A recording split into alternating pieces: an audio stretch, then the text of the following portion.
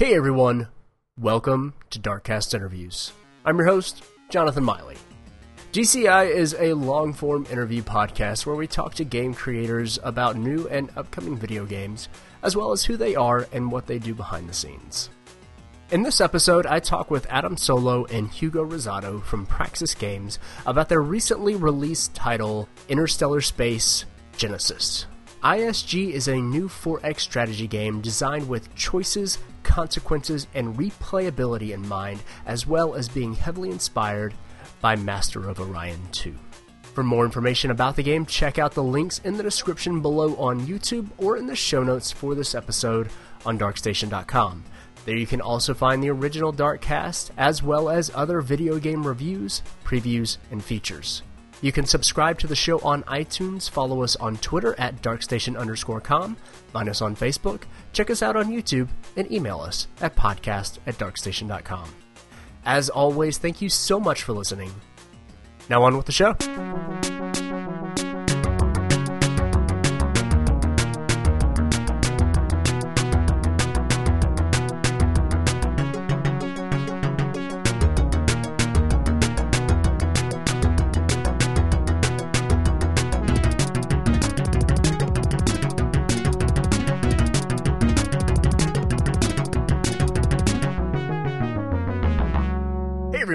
Welcome back to Darkcast Interviews. I'm Jonathan Miley.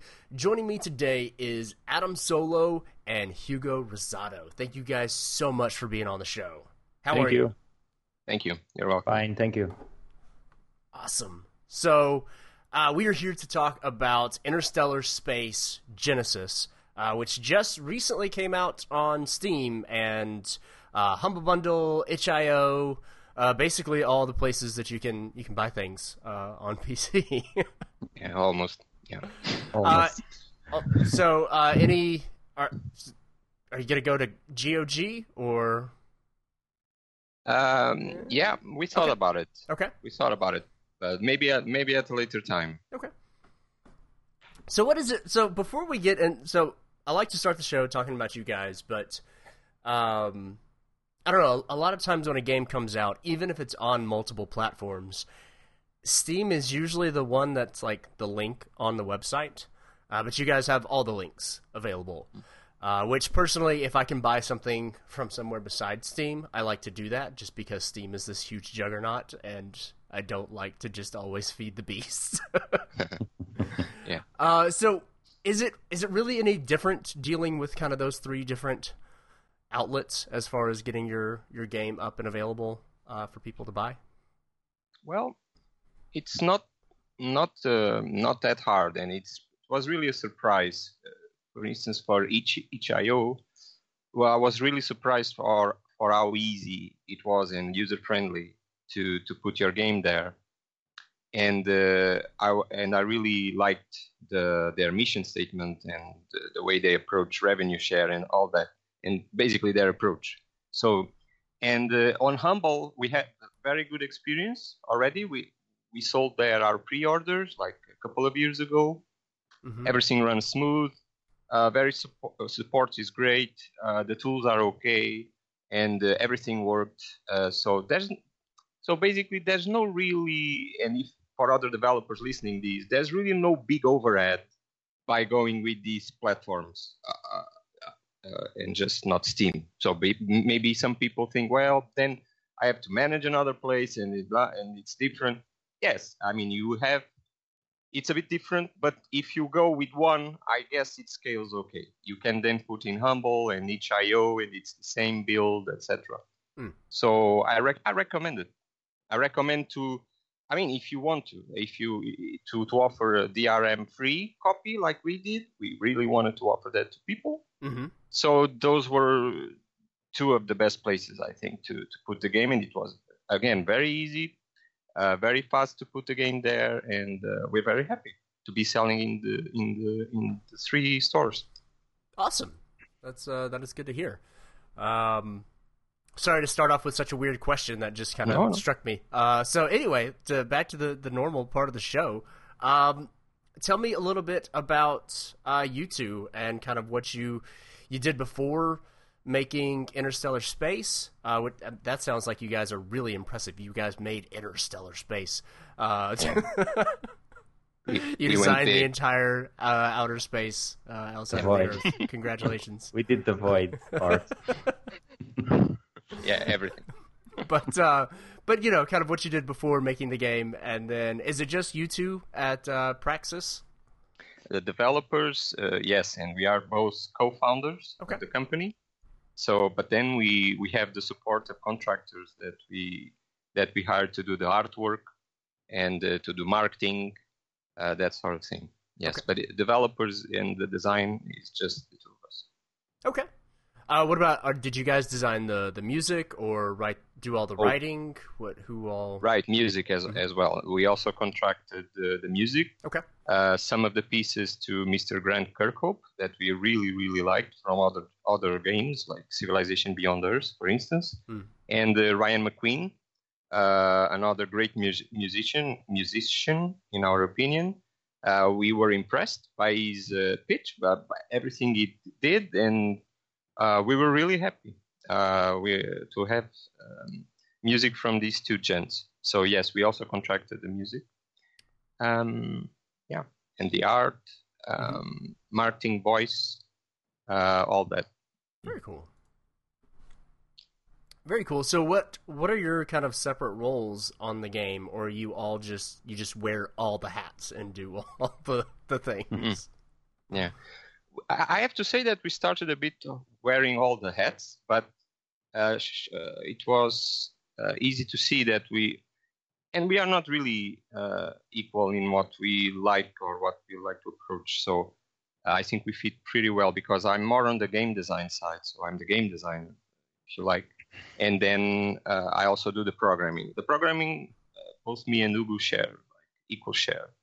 But then I do the game design part, and Ugu deals more with the graphical aspects and the user interface and the art direction. So managing the artists and all that. And I do more of a PR role with marketing and that sort of thing. So we arranged, I think, a perfect mix of we both do programming, and then I do more game design and he does more the art part. So that's how we share the load. Okay. Very cool. Now, you guys started before you made Interstellar Space. You guys actually wrote about video games and about like 4X space games. Is that correct? Yes. Okay. So yes. How did you transition from, I guess, from my side of things, talking about video games and writing about video games, to making video games? Yeah. Well, as you know, as a reporter yourself and editor, you see very easily when you review games what works and what doesn't. I mean, at least for me, that was the experience by playing and reviewing so many games. And since my childhood, of course, I have been playing these types of games since I was 12. So, but then when I transitioned to journalism in 2009 in spacesector.com, I had the opportunity to work full-time for a while, really just reviewing games thoroughly and playing them, and specifically strategy and 4X games. And I could understand very fast what I liked, what I didn't like, but not only personal. I could start to detect patterns about what really worked and what didn't. And since I had an IT background, programming degree, and I had a passion for games, and I learned so much about them from reviewing them and playing them over the years, I thought that I was really in a very good place to, or at least I had a good chance to start developing my own game. And because that was also something that the community was asking for at the time. This was back in the day, 2009, 2012, that we wanted the community there in Space Sector wanted to see a game like the one we did. And so here we are now delivering 6 or 7 years since that time. Wow, that's really cool. Has anybody from the space sector community also contributed on the game? Yes. Oh, yeah. They work on writing. They also do they support us and do co-design. Also, they help with the design and the testing side a lot. So 2 people there in space sector also help us actively, and others that join afterwards. Okay. So but then there were other people that were usually there and that joined our VIP program. People before we opened the pre-orders, and then we opened the pre-orders, and more people came, and some of them were also part of the community back to Space Sector. So yes, Space Sector had a big influence on the direction of the game, and some of the people from their community work more directly or indirectly. They do work, but in terms of the company itself, it's just the 2 of us. Right. But then we have the community support behind us to help us. Yeah, that's really cool. That's I don't think I've ever heard anything like that where I don't know, you kind of have you write about games or any sort of interaction with a community, and they ask for a thing, and then it's like, yeah, okay, we're just all gonna get together and we're gonna make this thing happen. That's really awesome. It was more or less like that. It was not like a mutual agreement and a let's go moment. No, but the wish was there, and I had like a post where more than 100 people posted asking about a game like this to be made. Mm-hmm. Something that reminded us from the good old days of the classic game design of 4X games, dating to the Master of Orion series, Imperium Galactica, and others. Mm-hmm. And it was obvious that the people were really hungry for this type of experience. Since then, many games have come out. Some of them also inspired by those classics. In our opinion, we were seeing a pattern that no game was really scratching the hitch at least for those type of players. So I was compelled personally to take advantage, to take the opportunity to see that so many people really wanted that. And I thought, well, I do have the skills, so why not? At the time, I was reviewing games, and the site was successful, was recognized, had good traffic. We were small, but nevertheless, it was great. There were a lot of people that were checking the site. But then I realized there were other sites as well doing what we did recently. Then Explorminate and other sites appeared, and I thought, well, the genre is okay and is probably going to be well in these people's hands. So I'll try something different now, and here we are. Very cool. Very cool. Now, is space is Space Sector still going? Is it still active? No. Okay. We worked on the game since 2012, more or less. The inception part, the concept part, and then full maybe around 2013, 14. And the site was still going from 2012 to 2015, maybe, with the help of the community and the other contributors there. Not myself directly, but they kept it going. So we just stopped updating the site when we launched the pre-orders for our game. That was the point. Okay, we did it. Now we have to stop because it doesn't make sense, I guess, to keep reviewing other games and talking about our own games. We had to separate the waters there. So, yeah, absolutely. Mm-hmm. I didn't know if anybody else had picked up the slack or carried on the banner or whatever metaphor was there. Yeah, but that is really cool. So you told me before the show started, but where are you guys actually located? We are located in Portugal. I'm actually in Lisbon, and Adam is in the Alentejo zone, a bit south of Lisbon. Yeah. Okay. Is there a good video game community there? I don't think I've talked to any Portugal game developers before. There are a few. Yeah, there are a few that we know, not personally, unfortunately, but I'm sure that will change in the near future when we start to go to events. We're not really involved now, but basically, we were so overwhelmed with the game that there was no time to do networking. But there are a couple that we know have that at least that do these types of games, and then there are other games that we know there are other companies working on, but not really PC gaming, and certainly not strategy and forex. So in these particular niche, there are probably a couple companies doing games like that here. Okay. Well, very cool. Let's we've kind of talked around the game for a little bit now. Let's dig into Interstellar Space Genesis. I guess start off with if nobody knows what a 4X game is, or if somebody, not nobody, but if they don't know kind of what we're getting into, what is the elevator pitch for this game? What is it in a nutshell? Oh, you mean for the game itself, not you were framing it in the sense of what the 4X game is? No, but you're saying about the game itself. I guess both. So what is the game? And then I guess without just saying it's a 4X game. Yeah. For people that know 4X and for people that don't really know what 4X means. Exactly. Thank you for figuring out what I was trying to say. Okay. Just to make sure. The 4X game, maybe you heard or played Civilization. So maybe that's the reference for 4X games, at least a historical theme. Then you have games like Master of Orion series that probably many have heard, others don't. More recent, you probably don't. It is classic games from the 90s.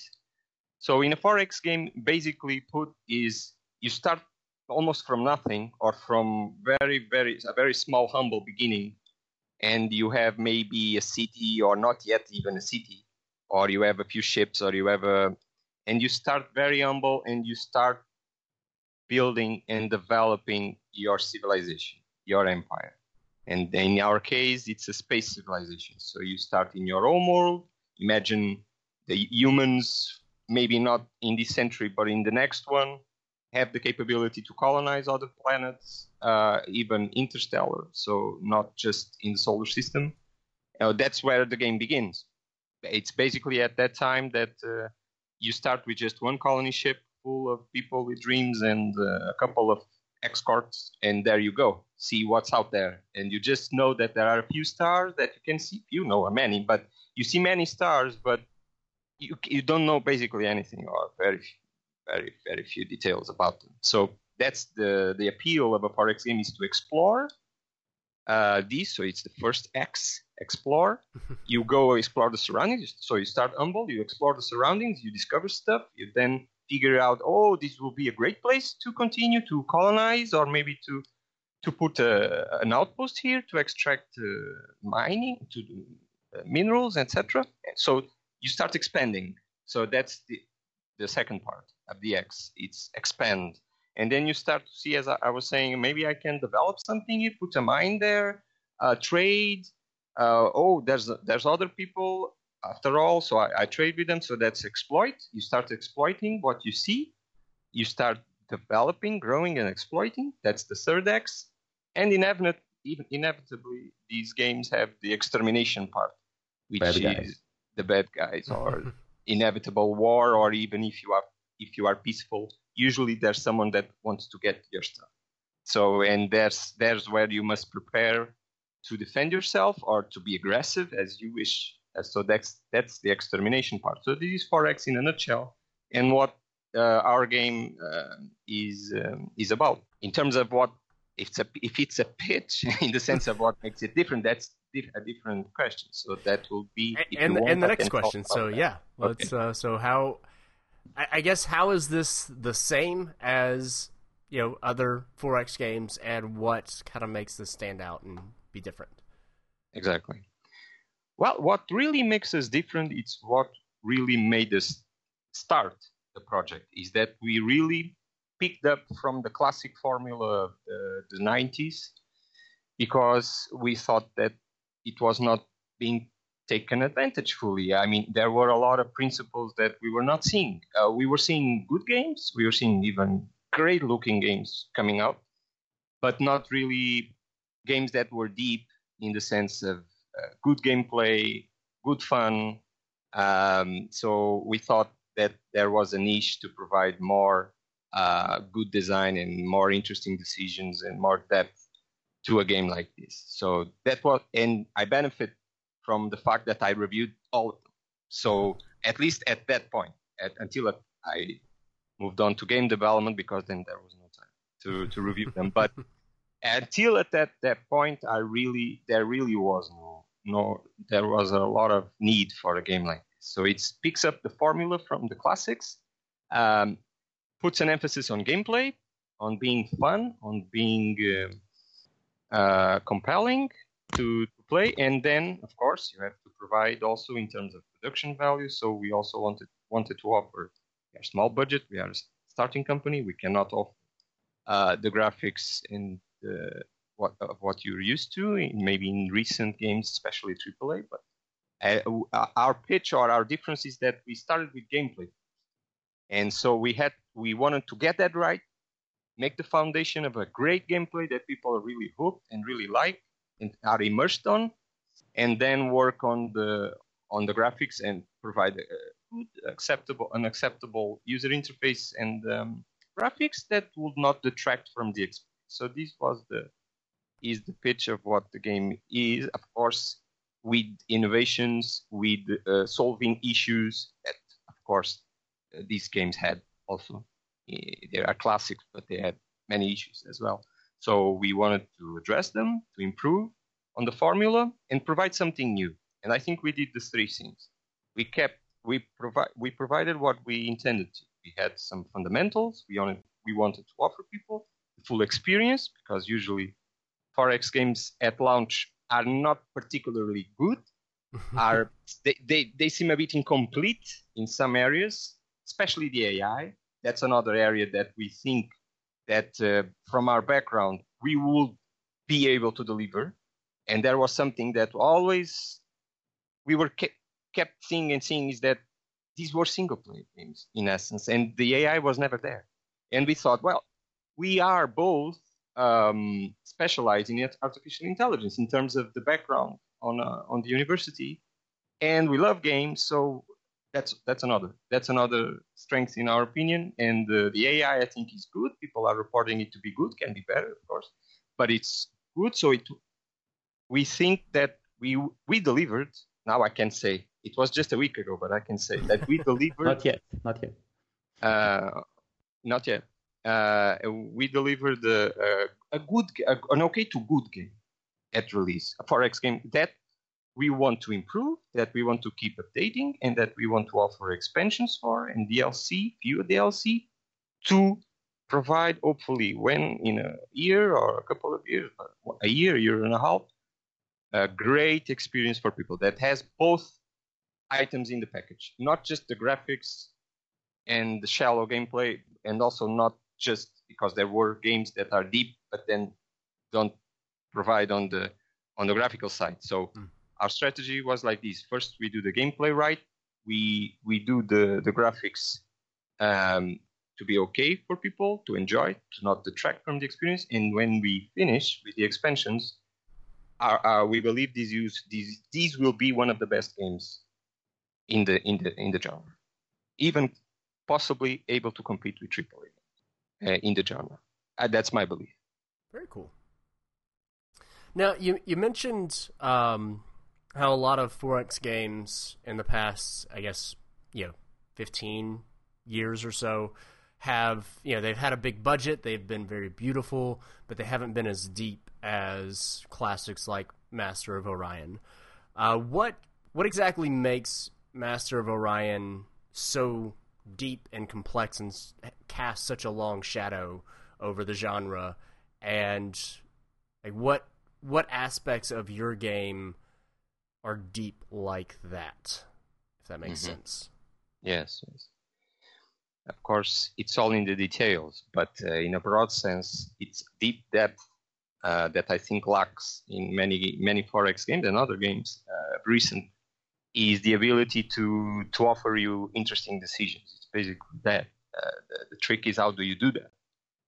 And how do you do it in a way that feels satisfying, that is well thought of, balanced correctly, and fun.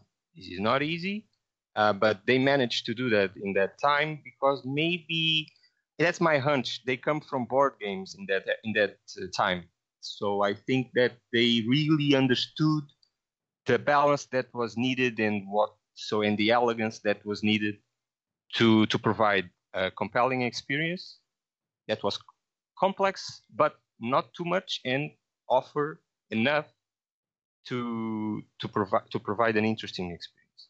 And usually what you see is you have lots of features and lots of levers and lots of options, but that's just complexity for me. It doesn't cut it, at least for many people, I think. You have to go the extra mile to provide what are really interesting decisions in a game. So do you design a game? Do you design a ship now? Do you research this tech and maybe make the other ones more costly? Do you pick this choice or the other? There's an event. What do you do? Oh, this just happened. This is one example of something that you may have 50 events or 100, but if they don't provide you with interesting choices, then it was a waste effort for me. I think a game, to be deep, it doesn't have to be too much. It just has to be well balanced and well thought out, that the decisions matter. So that's what I think made the Master of Orion 2 very good, because when you research the tech, maybe you couldn't research the other. In that case, you couldn't. Or in Master of Orion 1, if you wanted to design a new ship, you had to scrap a previous design. Today, these things are not very well received by me, but they are well received by others. And by no means I'm saying that our game will be for everybody, even in the genre. So I think it will appeal to many people, but our focus is really on the fun and on the depth,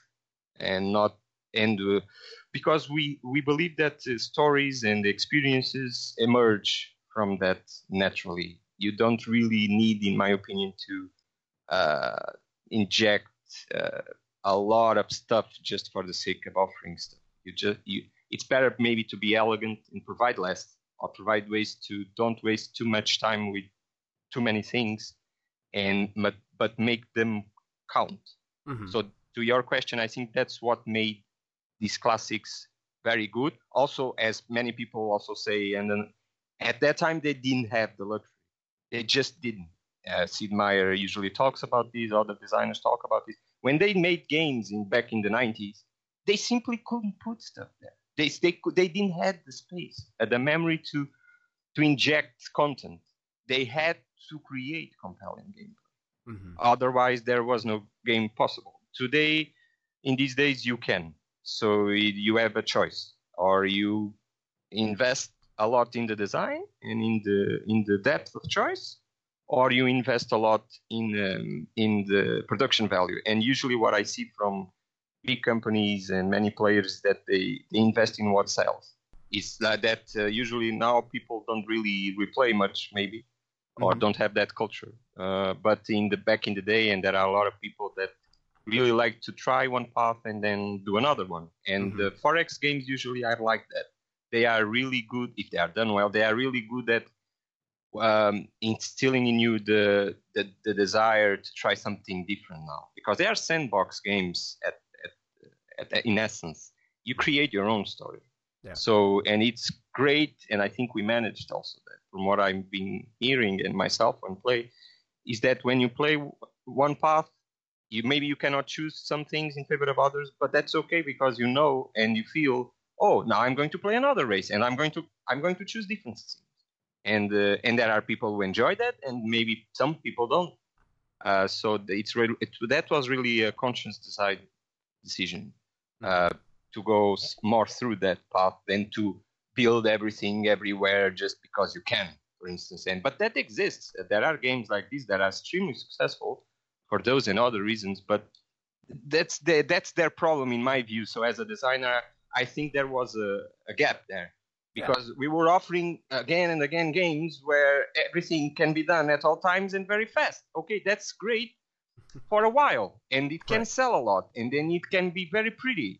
But the thing is, it will not do very well at the long term. It will not. Players will be a bit let down after a while. So you just keep probably adding more content. That's what you usually see. But if you, in an alternative, as we do, we create a good engine and then lots of choices and replayability, for instance, the ability to go with random technology trees or random space culture perks where you can choose, now I don't have the same layout, I have to play different. And there are people, I think, that enjoy the challenge of that, and others that really don't. Like, I don't want to. I want to play always like this, and I want to have access to everything, and that's okay. Yeah, it's just a style. That's good. Now, one thing I am curious about is, obviously, when you're writing about video games and you're reviewing game after game, you see the problems, but you don't necessarily see the decisions why those, the decisions that made those problems exist, whether it was a budgetary problem, where it was just a issue of time where, you couldn't fix this issue or you had to take a shortcut there, or if it was just somebody's vision that they wanted to do it this way and it maybe didn't necessarily turn out that way. And you can see that with, 2020 vision when you're reviewing the game.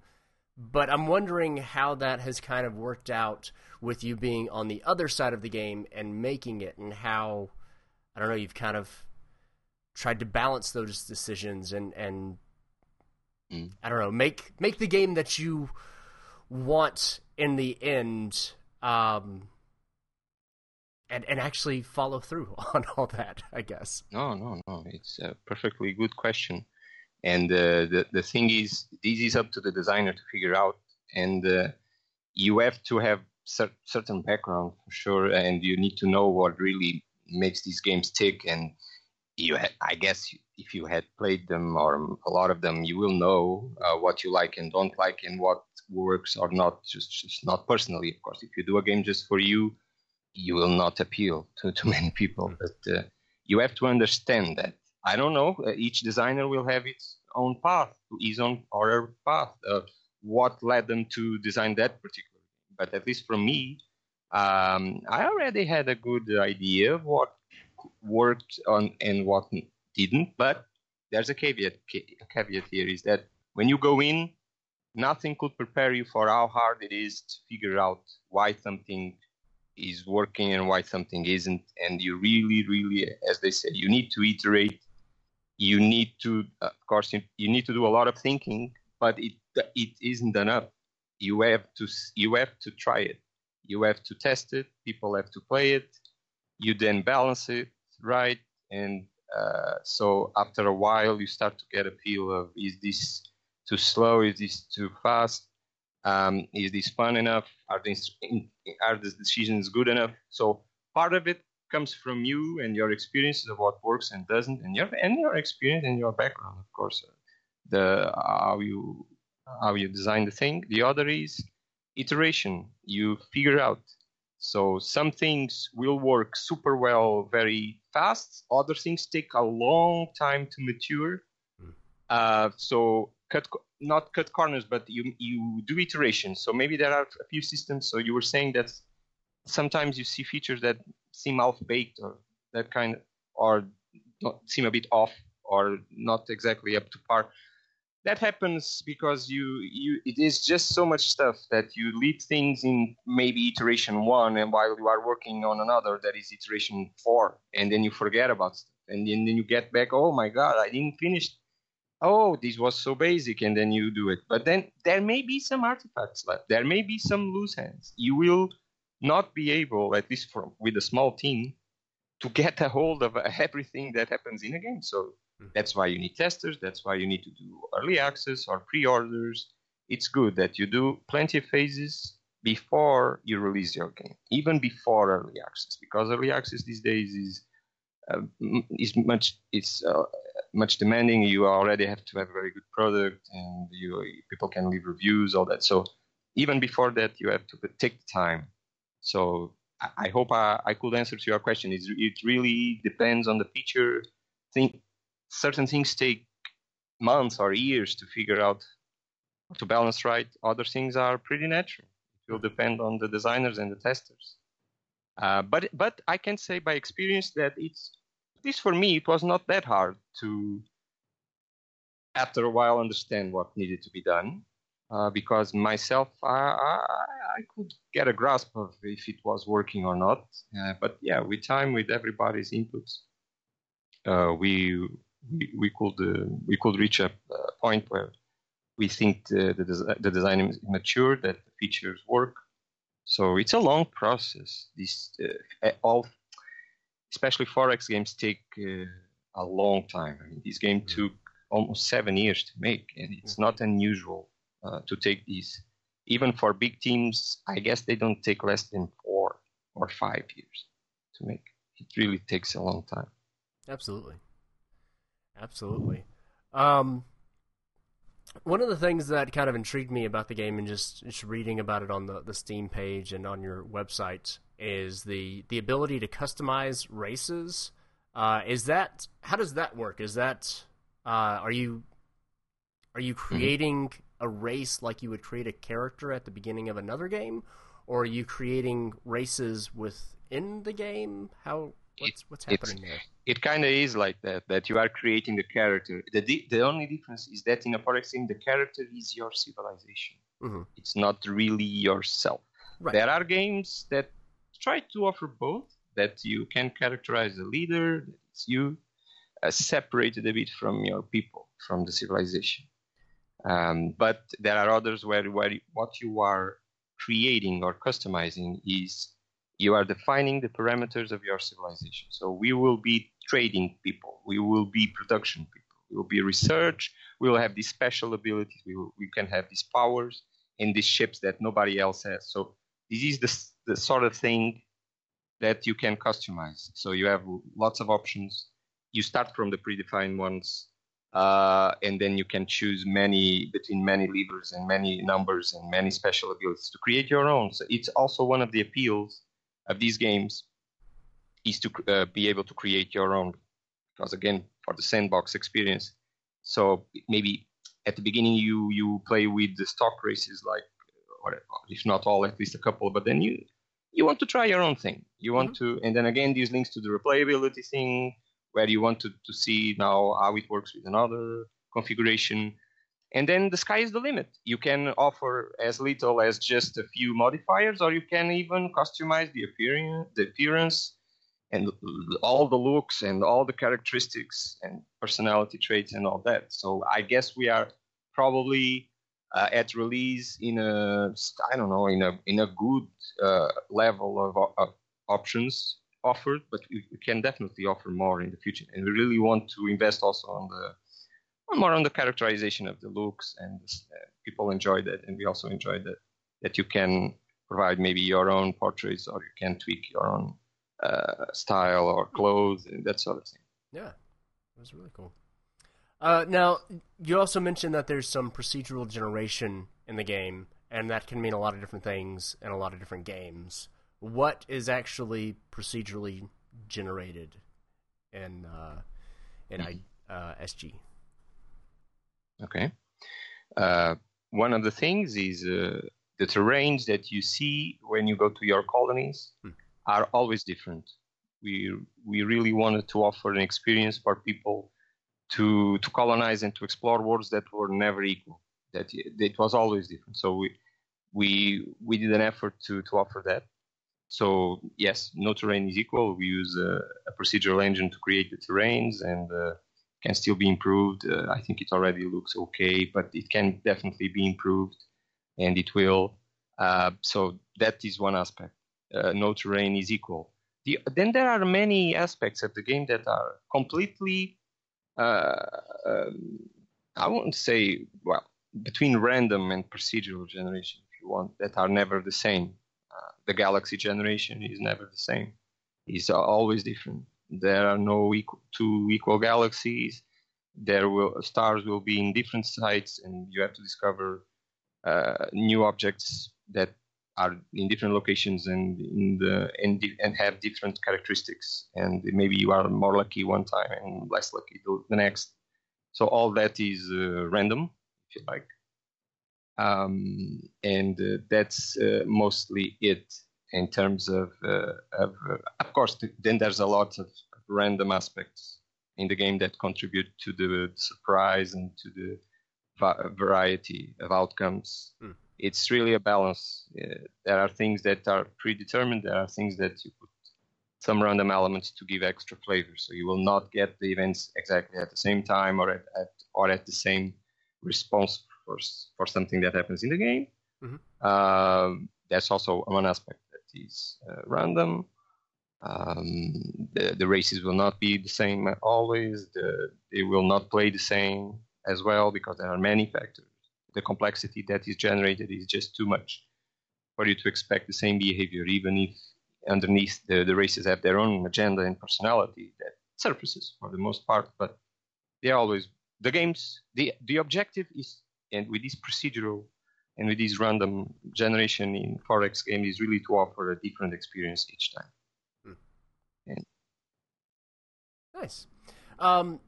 As far as the other races and civilizations that you find in the game, are they always the same? Are they procedurally generated, or are they made up of basically the races that you didn't pick when you started your game? They are the other races, the other playable races. They are fixed, not the way as they play in a particular game, as I was saying, but yes, they are predetermined as what their traits and characteristics and strengths and weaknesses are. But there's here a nice thing is that you can design as many or a lot of customized races. You can create a lot and you can play against them. So you can even select which play in each game. So you can, for instance, not just create your own, but create your own adversaries. So that's something that in the classics they didn't have probably the luxury to do at the time with the limitations that they had, but we can. So not only you can create your own, but you can create your adversaries. So it's interesting. Oh, now I'm going to play against these guys because it will be interesting to see what they do. And maybe I'll put a stock race also, so you can choose, and the difficulty level. You can also choose that can be set up. You can maybe one race will be stronger than the other, or will play more aggressively. And so yeah, there's plenty of configurability to help create a new session each time. So it's but yes, the 6 races were designed and with their own characteristics. Yes, but they are fixed. They are not so you don't create a game and you see new races. No, in this game you see the races that you pick and that you create. You can create and play against them, or you play against the ones that are offered to you. Okay. But you can still customize a few things. You can pick the color, you can choose the leader name, the empire name, and you can that you can choose for the races, the stock races. But for the custom races, there's plenty of configurability.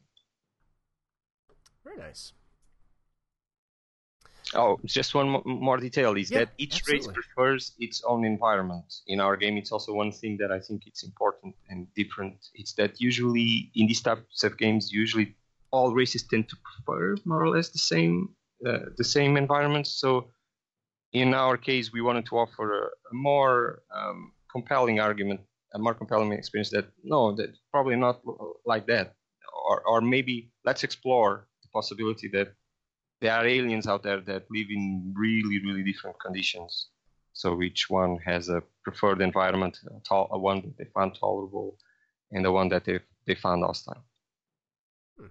Now, does that is that just affect where you find the other races in the universe, or does that affect like if your enemy prefers one type of an environment, but then you find them in another, you'll have a tactical advantage or anything like that? Yes, there can be cases where they colonize hostile worlds for them that are ideal to you, or vice versa, or even tolerable worlds for you or ideal. So there are many combinations that you can take advantage of and benefit from. So not everyone will like exactly the same type of planet, but they can still live comfortably with the right technology in the same ones. They find tolerable, so there's still the chance to create tension for. So I think we managed to create a balance where you have both. You have each one has its one ideal world, but then they are also have some environments that they find tolerable. So they may snatch a planet that you find ideal. So you really, I really need to get that, so it creates an interesting dynamic where every race prefers its own, but they also can have interesting opportunities to overlap. And then you can create even your own custom races that prefer the same environments if you want to play like that, where everyone will play Terran. So you have more options in that regard. Okay. Very cool. Well, I think that does it for my questions on the game itself, which means that it's time to get into the end game, which, as I explained before, is more personal questions for both of you. You both have to answer. You can't just opt out. This is the only mandatory part of the show. The first question is very simple, also very difficult. Who is your favorite video game character? It can be hero, sidekick, villain, I guess, or if there's a particular race that you really like from any particular strategy or 4X game, that would also apply here. It's not an easy question, and definitely not for me, at least personally, because as you see, a 4X game and a strategy game, usually you are the intervening, you are the power, you are the person, you are the character, and the civilization, it's you, basically. You embody the civilization that you play with. Of course, there are leaders that you may prefer in certain games. So I don't know. How about you, Hugo? I was thinking also, Ben. No, it's a little bit the same. It's all about the type of games you play. If you're playing games on PlayStation, okay, you have that character that you always see in the screen, and I'm that guy. But in this case, in the strategy games, you you own the thing. You are the ruler. So I think the answer is similar to what Adam said. Yeah. So your favorite character is you? Our imaginary you, yeah. or the civilization, yes, that you create, so it's you again, I guess. Are there any particular races, or I guess I like those guys from Warcraft. I don't remember the name. Okay. But there was a guy. I'll search it. Okay. But it was an interesting one. Yeah. The focus being the character, or not, or the game itself, or the gameplay, or the. So this question is a little bit different. If you could go back and play any video game again for the first time, so you get that new game experience with it, you don't have to worry about it aging poorly or anything like that. But if you could just re-experience any game again for the first time, what would Civilization 2. Okay. That was a much easier question to answer. Yeah, but you mean like total amnesia, or knowing the fact? No, like if I were playing for the first time without ever, what's really the what the hell is this? And then I never saw it, and then what game would I pick? Pretty much. We have Masters. I probably would pick or XCOM, maybe Enemy Unknown, or UFO Enemy Unknown, the first one, or Master of Orion 1, because it's interesting, because I have a strange relation with Master of Orion 1. Master of Orion 1 is probably, we have always a few favorites, but it's probably my favorite game. With Master of Orion 2, it's the two of them. They basically appeared in different times in my life. Master of Orion 1 was like the first love, and Master of Orion 2 was like definite love, something like this, the one you marry with. So Master of Orion 2 was really the one I end up hooked a lot. But Master of Orion 1 as a first experience, is the one I would like to experience again, because it's funny, because it was one game, probably the game that I bounced the hardest. I was used to a very different kind of game at the time. There were no really. I think Master of Orion 1 basically started the genre, because the term was coined by one of the designers. Oh, really? I didn't know that. Yeah. Master of Orion 1 back in 1993. Or was it? Well, yeah, it was someone related to the game or the manual. I'm not sure. And he coined the game, the name, and my initial experience. My cousin said, "Oh, you have to try this game. This game is the best." And maybe my expectations were too high. And when I started playing, I didn't get it. I didn't get it at first. And what am I doing here? It doesn't make sense. Nothing happens. The game has nothing. It's like because in the beginning, and this is something that is both good and bad in these types of games, there is very little going on. So there's the challenge. I think you had to do the extra mile to try to figure out how not to be a boring experience at the beginning, so that you can get going. But yeah, Master of Orion 1 will be my pick because of that. And after a while, I was like, wow. It blew my mind, because I think I just opened my imagination. It really helped open my imagination and to be there and to be 100% immersed in being a galactic emperor in ways that I was not expecting for a game that, again, has very crude graphics for what you expect now. Of course, didn't age well. Master of Orion 2 aged better, but Master of Orion 1 didn't age at all, and it's very crude, but it's still playable. It's still enjoyable. I still played it for research and also not research. So again, I think this leads back to where we began. You see, I can still have a lot of fun playing Master of Orion 1 with ugly today's standards. To today's standards, it's an ugly game, or even Heroes of Might and Magic 2, or that has it aged better, but it's still also a very old game. So Master of Orion 1 will be that game. It was really a reference for me for 4X games. And it's really the key for me in this game as well, is that there's something there, and I did my best to provide that to people that really hooks us. And it's not graphics alone. It's definitely not. So I figured that if you figure that out as a designer, and you offer that compelling experience that opens your imagination, that gets you in the game fully immersed, and then you can also put all the bells and whistles as much as you can, then you will have, I think, the optimal 4X experience. Okay, so this game is similar, or this question is similar to the last one, but a little bit different. Is there a game that you would like to give a second chance to and kind of erase your first experience with? Oh. Well, I don't think I have an answer to that. I have two for completely different reasons.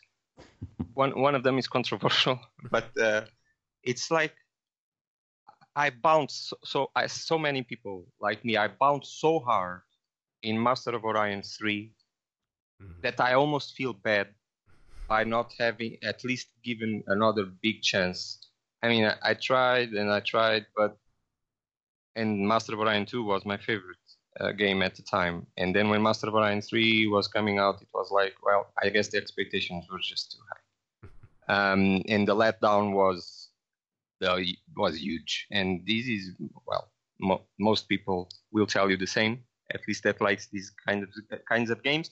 But then I heard many people saying that, well, it's not so bad. It's not so bad because there's lots of good design in there. I mean, I can say that I also researched Master of Orion, so I have no problem in admitting that I researched Master, and I think there's really great design in there, really great design ideas there that I also took inspiration from. But I didn't give the game another chance. I really bounced hard. I tried again later, but I think with patches and fan mods, I think the game evolved a bit and probably was enjoyable for some people, but I didn't try back. But that's one. The other one I can tell you, and this will probably sound surprising, for many people. But there's a game that I should have liked, and I should try again, and I will try again. And I know that I will probably like it, and I will probably enjoy it a lot. But for some reason, I just can't get into it, or not, or at least not the couple of times I've tried it. But again, past times have been rough. There's little time to play games. So maybe if I have played it, or if I have reviewed it at the time when I had the time to play it, and all that, it's Europa Universalis 4. Because I know it's a game that it's well loved, and I should like that game. I mean, the game even lets you play with Portugal, and it has all the beauty. I mean, beauty, not beauty, but in the sense of everything is there for you to enjoy. You even have your cities and your boats, and as historically accurate as Paradox usually does, and it's very good at. But for some reason, I bounce over these titles. And so this will be the other game I will definitely give another chance, because I think I will probably like it. But for now, it didn't hook me. I understand that. Yeah. All right. Okay. So moving on to our next question. What is a good trend in video games that you like? And would like to see more of in the games industry, basically. Mm-hmm. Whether a lot of studios do it or not, it's just something that somebody is doing somewhere, whether or not it's you or somebody else. What's something that you wish was more prevalent in the industry? Okay. It was quite easy for me, because it's aligned with our vision and our values. So it's a projection, of course, of what I would like, but I think it's my opinion, also as a gamer. I think I really, really enjoy when the developers or the publishers or all the people making games are transparent with their community, and they talk and respond to feedback and basically do games together with them. That's what we do also. We also enjoy there are others doing that, and we enjoy that very much. I think it's a good trend, that and through and even obsessed customer support. I mean, because if you listen to your players, to your niche or to your fans, there's a wealth of knowledge and advice there that you can take advantage of, and then people can take part of that and feel great pride to contribute. And I think everybody wins in the end. So, and I see that maybe not now, but some time ago, that was not the trend. People were entrenching more, separating themselves more from the community, not communicating with the community, and I think the trend I would like to see is more open development, more collaboration, and more attention and customer support with the players, because basically we are here because of them, because of us, because we like these kinds of games, and there is space for all types of games. Because as we were saying a few minutes ago, it's like, why does it have to be just these or the other game? There can be many games, and that appeal to many niches and to many sensitivities, and it doesn't need to be one game or 3 games. It can be a lot of games. You just try to find your tribe, and your community will love you for doing what they want. And in Space Sector, we learned that there was a lot of people in the site, but there was clearly a majority that really resonated with a certain type of game. So that's what we proposed to do, and what we felt was the best is to be open, to invite people to collaborate if they're interested, to offer a good compensation, a good benefit. They get the game for free. They can participate and provide their own feedback and see it injected, and provide constant updates and be transparent, open, that kind of thing. That's the trend that I would like to see more in the market. Okay, very cool. Hugo? Yeah, my answer is It's shared. If Adam don't mind, he loan me his answer because we share the same values. That's it. I think the industry should focus more in focus more in the gameplay itself, and don't. Sometimes I feel that because you invest in some graphical CGI beautiful stuff, then you must guarantee that everyone has to see it. You have to go with that flux, with that flow, and that's what I think the industry should evolve in the sense of improve the gameplay aspects of the game, the fun part of the game, and not a rail. We see, for instance, PlayStation games which are sometimes it's a railway. You go, and well, it's fun. You see the explosions and stuff like that, but then you in the end you don't have so much options in the game, and the choices and that's it. That's my idea of my answer for the question. Okay. Yeah, and there's a place for everything, of course. I mean, there are people that enjoy the thinking and enjoy the satisfaction of making the right call and looking back and seeing, oh, look at the great things I did and the great stories and the way I won and the thing I will do just now. And then it's okay. There are people that are really not into that. Of course. They are more into the quick experience because they're tired or because they just want to relax. They just want to relax, yeah. They just want to see something explode or something. Yeah, there's market. There's market there, and we are in the other market. We are in the market of people that, in these times of us, there's really nobody has time. But that's why you also have to be clever to offer an experience that is balanced, right? To offer something that is balanced between good gameplay and easy and to learn or hard to master, but still something that provides satisfaction. But trying to reduce also the parts that can be more boring or repetitive. As a designer, you also have to look for those. So we have to adjust basically to the way it is today.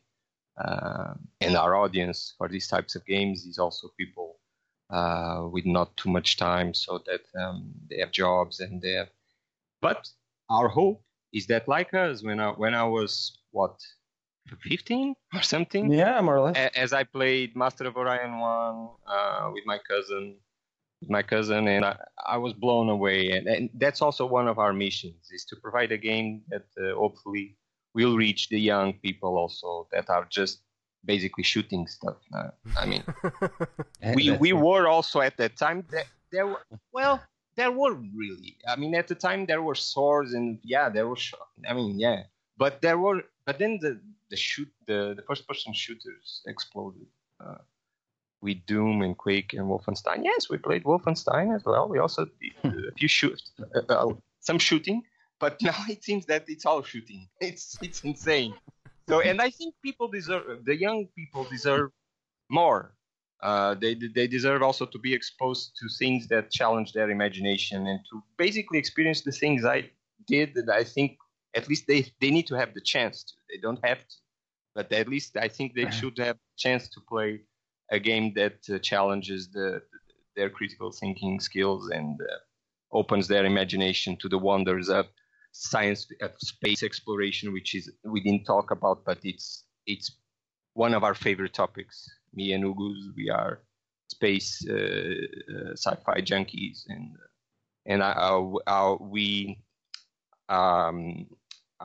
we hope that we can expose also the young people to these types of games by being on Steam. If the game is good enough, if the game is well received enough, that many young people can also see that there are other games that just don't involve shooting people. Very nice. Because it's what you see. We have space combat in the game, so we have they're shooting. They're shooting. They're shooting definitely, but you can win without war or with very few if you want. So there's options. Yeah. at least. But I was saying I have a nephew, and since the 16th, 17th now. I mean, and his friends is the same. Everybody's he's playing what? He's playing Counter Strike, or he's playing Fortnite, or he's playing PlayerUnknown's Battlegrounds, and where are the strategy games? Okay, you have Civilization, but are really young people into? It's not. We are doing our contribution as well. Try and bring new people to these things. Absolutely. Now, so reversing that question, obviously keeping in mind that, more diversity in video games is a good thing, but some things aren't good. What are some tropes in video games that you wish would either be lessened or just go away entirely? You're saying... Sorry, you're saying types of video games, or not necessarily types of video games, just like developers and publishers interacting with their community being a good thing that you would like to see more of. What is something that you would like to see less of? Well, naturally, I would like to see less the opposite. That's obvious. That you close yourself and you don't reach to your fans, and you don't provide a good support, and well, that's one aspect. But another, I have to be frank with you. I'm not exposed to these new trends of loot boxes and all these gambling, in-game currency stuff. So I will not talk about that because I don't have first-hand experience. I will leave these for other people to talk about. Other things, if you take this out, I would say that, frankly, my opinion is that it's fair game as long as there's a decent level of morality in what you do. It's fair game for people to express their creativity in the way they want, at least creatively speaking. If you say tropes in the sense of approach or in the sense of in the types of models, business model, I don't know exactly. You basically ask as a broad question of what you want to see less. I don't really have an issue. I want to see games having more focus, as I said, in the gameplay for sure, and that is, I would not say lost art. I mean, there are lots of good game designers out there doing great work in that regard, and they can top it off with great graphics, and they sell a lot.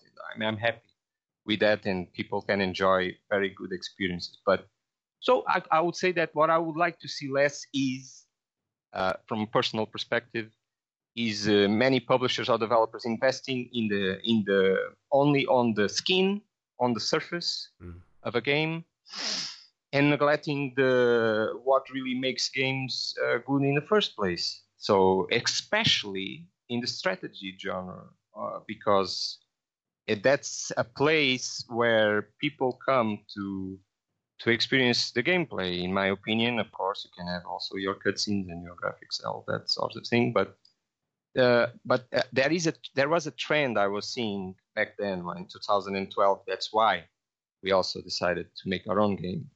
So that was going on that path, like quick, making a game as quickly as possible, as beautiful as possible, but underneath, there was really just a shell there, and then you move on, and then people move on. So that was the pattern I was seeing back then also. Gameplay was not getting what it deserved. Artificial intelligence was not good enough. People were not putting the effort there. I don't want to sound pretentious. It was just my opinion at the time. I think people were just betting on the looks and neglecting the gameplay and what makes games great. So I would say that maybe I would like to see less sugarcoating or deceit, if you want. There were cases, I mean, that clearly people want to sell a game and they sell you the best parts and then you go play and it really doesn't hold up. So that's what I have. It's it's fair game as long as it's moral. I will not talk about business models and all that because I'm not exposed to that. And I would like to see more effort put in gameplay and artificial intelligence in single player games. And that's what we are doing. Basically. Yeah. Nice. Hugo? Yeah, it's basically the same. I don't have knowledge enough maybe to answer this question, but the idea is the same. So we tend to everything that neglects the gameplay with. I would like to be. I'd like to see it. I don't know what to say, but it's important to value the gameplay more. So that's. I think that's the focus I would like to see more in the future. Okay, very cool. All right, so second to last question. If there was another profession that you can try, you've written about video games, you're making video games. This is not making any sort of assumption that you have to do something else. But if there was just literally anything else in the world that you could do, what would you like to give a shot? I would like to be an architect I would like to have a watering company. This is a surprise for you.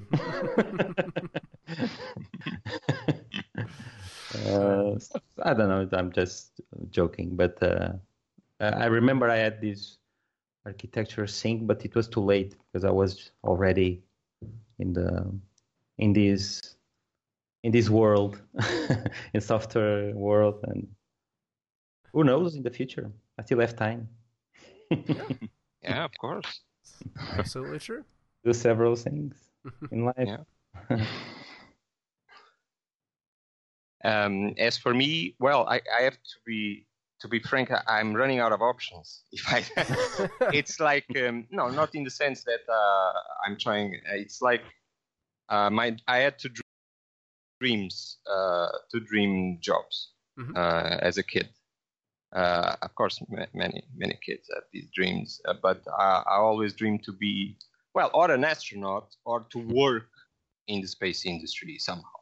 I knew, as time went by, I understood the humility that you have to realize, well, that not everybody can be an astronaut. So, but with time, I really thought that I could contribute because I really had a great passion for all things space related, space exploration. So I really, really wanted to do my best to work in the space industry somehow and to contribute there. And I can say that I achieved that. We both did. I worked I worked in the European Space Agency for 6 months. I did my internship there. It was one of the best times of my life and the worst also because I was away from my family. So it was hard, but it was at the same time one of the most wonderful times. I had access to all the control centers and I could go and screw it up if I wanted. I mean, it's like having the power to do stuff, and it was magnificent, but it was really enjoyable, and the team there, and I really lived the dream there. And then I came back to Portugal and I continued living the dream, working in the space industry for 8 years. And we both worked in the same company and even in the same office. So, and we in the same projects. It was amazing for a while, but then you gain a lot of experience. I mean, we can only do this and can only reach this kind of achievement to have a game like this at release, even after 7 years, but with 2 people, with a good AI, and because we have the experience that we basically acquired during this time, developing critical software systems, doing all paperwork, managing people. We were project managers, and we also programmed, and because our background is software engineering. So I lived the dream there, but after a while things got a bit sour because you realize, and many people I think in our age, that I had the dream, but the thing after a while it's just work. It's just work, and in the end gets a bit repetitive. and it stifles your imagination and creativity, and you start to feel that you really need something else. It's normal. After a period, many people go through this. So it happened to me and to Hugo as well. So that's when so this was the first career dream option. Mm-hmm. Then I made the jump to editor of games, because games were the other passion I had. It was really the other passion. It was games. I played games since my 12-year-old, since the Spectrum days. I played everything in the PC, and so I did there with passion, and it worked, and it was a great time reviewing games, playing games. It's like, my God, I'm playing games and people pay me. That kind of cliche, but it's true. I lived that dream for a while, that I was playing games and people were paying me to play games and to review games. And it was a lot of work, of course, mm-hmm. just for people to understand that it's not easy. I'm just saying that it's really hard. But if you have the passion, it works, maybe, eventually. And then this is Detour, in the sense that I then adapted to the other dream I had. So one was to work in the space industry. The other dream I had was to work in games, basically. I had a dream to make my own games, have my own company, or work in other people's companies. It doesn't matter. I had the dream to work in games. It's fabulous. And I had the background, so as an IT software engineer. So that's why I said I'm running out of options here. I worked in the space industry, and now I'm a game developer, and I'm a game designer. And I can say I'm a game designer because I'm a game designer. I just say it. There's really no title or somebody that can say to you that you are a game designer. When you start to try and make a game, you are a game designer. Even for everybody listening, if you have an idea, if you want to really try, or if you played enough games, or if you think you have the skills, go and do it. And you will see that when you start doing it, it's hard. But if you start enjoying it, you are a game designer. If you start enjoying the process. And why do I know this? Because I can't wait to start working on my new game. You see, because when I was working in the space industry, I worked there for 8 years, and I worked here for 7. Mm-hmm. And back then, I was just tired, and I have to get out of here, because my imagination was just, I was a bit destroyed in terms of, I didn't feel free. I didn't feel I was not expressing myself. I needed to. So, and in here, you see the opposite. So I must be doing something right, because for myself, because after this amount of work and the hard work it was to make a release where you don't have everybody screaming, well, that it was just crazy to do all these, and I can't even understand how we did it, but we did it, and we are very proud. So, and if I can't wait to start working on my new game, and at the same time expand on the game we have now, because we are going to provide expansions and DLC. Mm-hmm. So I think this is a sign that I'm doing what I needed to do. I'm 41, so who knows what happens in life. But I think I finally reached, after all this path, the stage of my life that I know what I was supposed to do, which is to make games. And everything I did led me here, and everything I learned was key to be able to do what I do.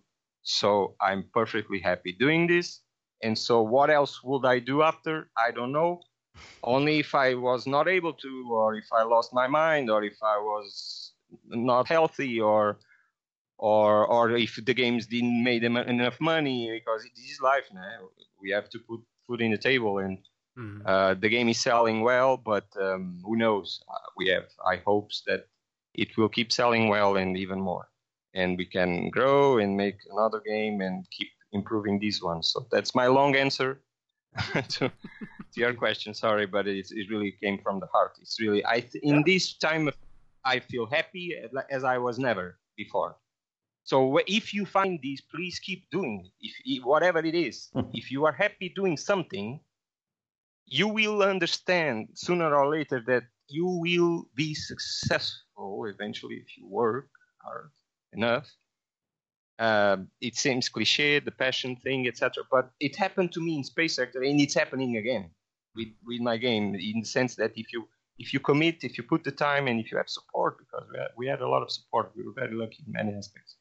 Not everybody can enjoy that, but they can seek help. They can also try to do whatever you want, and just put the time, even as a hobby in the beginning. No, don't quit your job just yet, but do your thing. And if you really enjoy it, and you come from the bed in the morning wanting to do that stuff, you're in the right path. If you cannot come out of the bed in the morning, you are definitely in the wrong path. I can tell you. That happened to me, and I believe from what I've heard, and that's really, you are in a very bad place if that happens to you. So rethink your life if you are not happy with what you're doing. Maybe you are not doing what you're supposed to do. It can be a coacher. You're talking like a coacher. Yeah. You can be what? Yeah, okay. I mean, I realize now I'm being a coach, but yeah, of course, I've read many things, and that's it. But yeah, in the end, that's true. I think in the end, it's good advice, but you have to do it consciously, and you have to be careful about what you're doing, and not just jump out of the bridge and do something. No, think it through. If it's games, or if it's writing books, or if it's doing movies, or whatever art, or being an architect, you can be an architect on the side as a hobby, doing stuff, investigating stuff, I guess. If you really enjoy something and can't wait to work on that, that's what I encourage people to do. Awesome. That is great. I love that. Thanks. So the final question is a little weird, and I don't know if it really works in this situation, because usually I ask you if you got to meet your favorite video game character and ask them any question, what would you ask them, and how would they respond? But your favorite video game characters are you, so I guess, are there any deep and probing questions that you would like to ask yourselves? It's not that weird as you might think. At least from my perspective, part of being a designer is talking to you all the time. It's incredible how you are always talking with you, and talking with your unconscious, and waiting for him, whatever it is, subconscious, to talk to you back. You make a question, you go to sleep, and in the morning you have the answer. It's very weird, but it works. So you're saying your favorite character, and what would you ask? Okay, it was just a comment saying that it's a bit schizophrenic, if you want, but a game designer has to talk a lot with himself. It's crazy.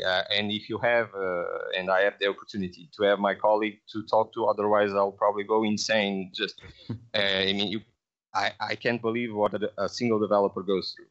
I mean, even because I know some have done it, even alone, these types of games, it's nuts. You really need to talk with people, because you are constantly talking with yourself, etc. But may I, if you allow me, I wouldn't say if I would question my favorite character, what would I question the character? I will make questions maybe to my idols, or to my game design peers, or if you like. For me, they are the heroes, basically, of the story here for games development. They are the creators of where we are now. We come in their shoulders. We take advantage of we borrow and we improve, of course. But these are the types of heroes for me. Are the people that made the games that we love and are doing it. And these are the people I would ask questions about. Characters in games, again, yeah, it didn't work, I guess, because maybe the Lemmings. Do you remember Lemmings? We can say, "Don't go that way." I don't know.